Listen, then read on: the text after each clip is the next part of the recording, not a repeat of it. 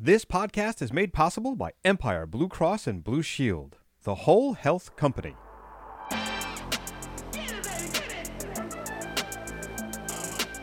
Welcome to The Beginning, Episode 1 of the Go Bronx podcast. I'm Olga Luce.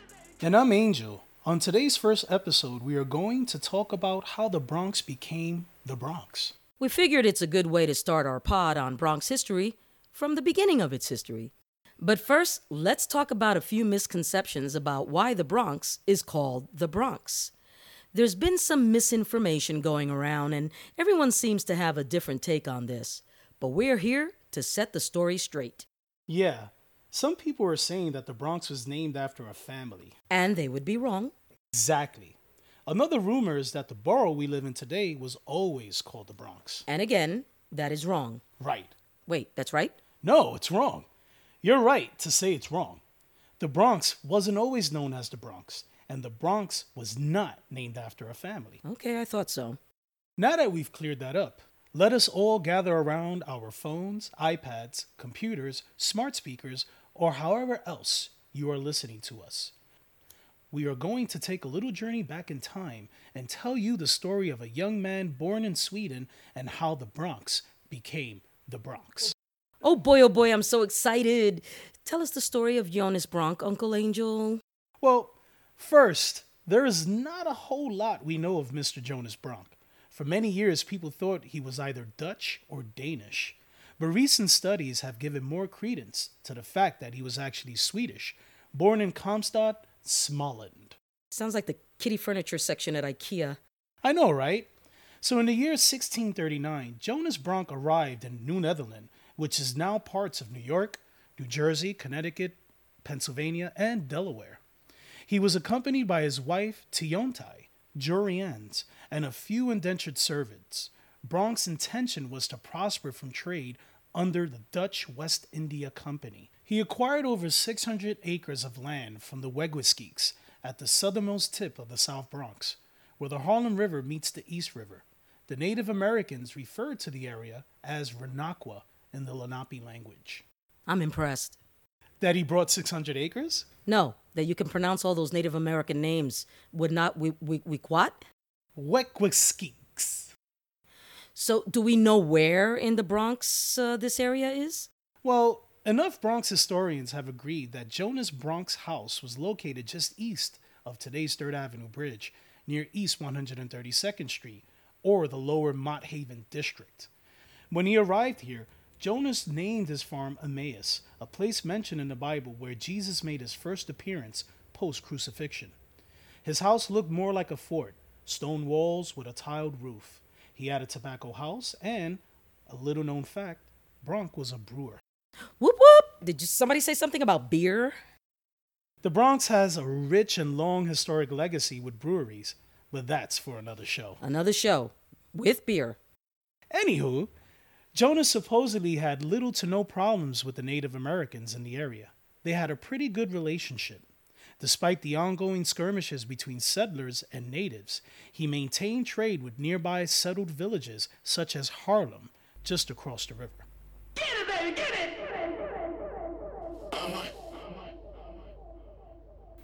And now for a little segment we like to call Yo Angel. Yo, Olga. Why is the Bronx called the Boogie Down?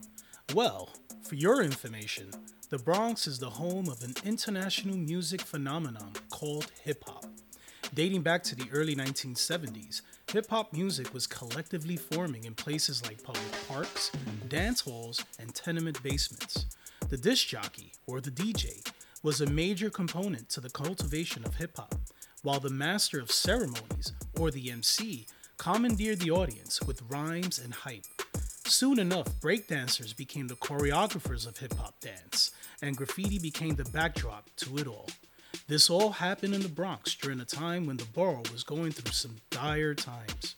We are honored to have our Bronx hip-hop pioneers still among us, like Melly Mel, Grandmaster Cass, and Curtis Blow. Wow. Come on, Angel. Drop the beat. Get it, baby, get it!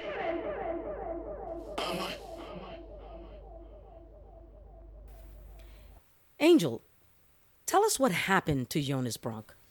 Unfortunately, we don't know much of his fate in Bronx history. What we do know is that he died under mysterious circumstances in 1643. He was only 43 years old.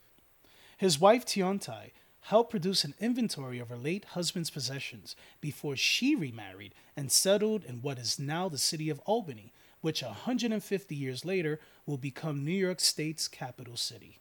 So she produced an inventory. That's a fancy way of saying she packed up his stuff. So what was included in that inventory? Well, Bronx was reported to have one of the largest private library collections in New Netherlands. He had books and writings varying from languages such as Latin, German, Danish, and more. No one really knows whatever happened to this inventory, nor do we know where Bronk is buried. Who knows? He may be buried somewhere on the Bistro or a Bronx native, and the ghost of Jonas Bronk is rocking a Bronx t-shirt and breakdancing to some tunes. Let's start rumors. Wow. After his death, the farm he owned was becoming to be known as Bronx Land and switched from one hand to the next until two brothers from the island of Barbados, Richard and Louis Morris, purchased the tract of land from a Samuel Etzel in 1670. By the 18th century, Bronx land was renamed Morrisania in honor of the Morris family legacy cultivated there. We're going to hear more about the Morris family in episode 2. So Bronk arrived in 1639 and died just 4 years later, which means he was only here for a hot minute. So why are we still called the Bronx? Good question. As I said in the beginning of the show, Jonas Bronk, that's B-R-O-N-C-K, called his farm Emmaus. The early branch of the Morris family that brought the land called the farm Bronx Land. Well, the river that lay just east of Bronx Land was also referred to as Bronx's River, or Bronx and his River, both spelled with the CK at the end. It was the English who corrupted the spelling of his last name so that it can be read as Bronx with the X at the end. Those wacky Brits and their alternate spellings. When we come back, the world has changed a lot in the last year, and more than ever, you need health insurance you can rely on. Empire Blue Cross Blue Shield is the whole health company, and that means they are dedicated to improving the health and well-being of everyone in the Bronx and throughout the New York service area. They've been supporting the health of Bronxites for 86 years, providing you access to high-quality, affordable care. To learn how you can make a whole health connection, go to empireblue.com. Sigourney Weaver here to tell you about the New York Botanical Garden, 250 acres, 1 million plants, and you. Now open in the Bronx. Plan your visit at nybg.org. The Residence Inn by Marriott Bronx at the Hutchinson Metro Center on Eastchester Road. This all-suite hotel offers an at-home feel with fully equipped kitchens, luxury bedding, a fitness center, free parking, free breakfast, and free Wi-Fi. Grab a bite to eat at their complimentary social hour or order a local craft beer at the bar. It's better in the Bronx. The Residence Inn by Marriott Bronx. For reservations, call 718-239-3939. 718-239-3939.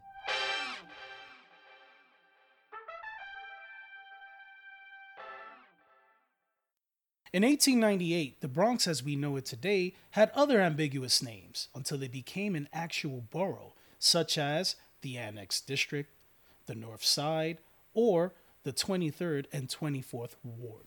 So unimaginative. I know.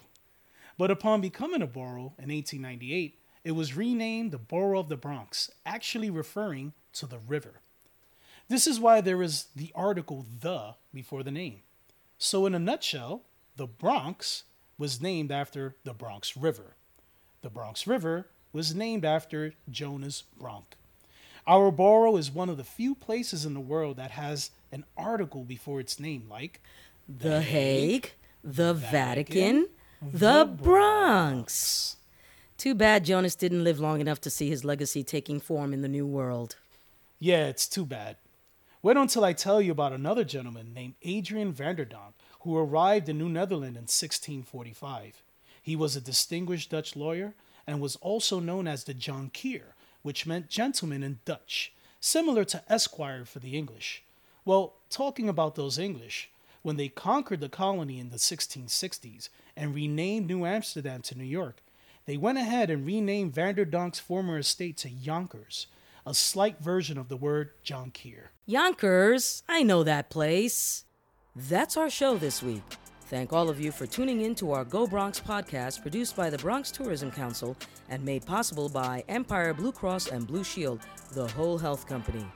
Follow us on Facebook, Twitter, and Instagram at GoBXPod. For more information, log on to GoBronxPod.com, and while you're there, subscribe to our e-newsletter. As always, I'm Olga Luce. And I'm Angel. Bronxfully yours.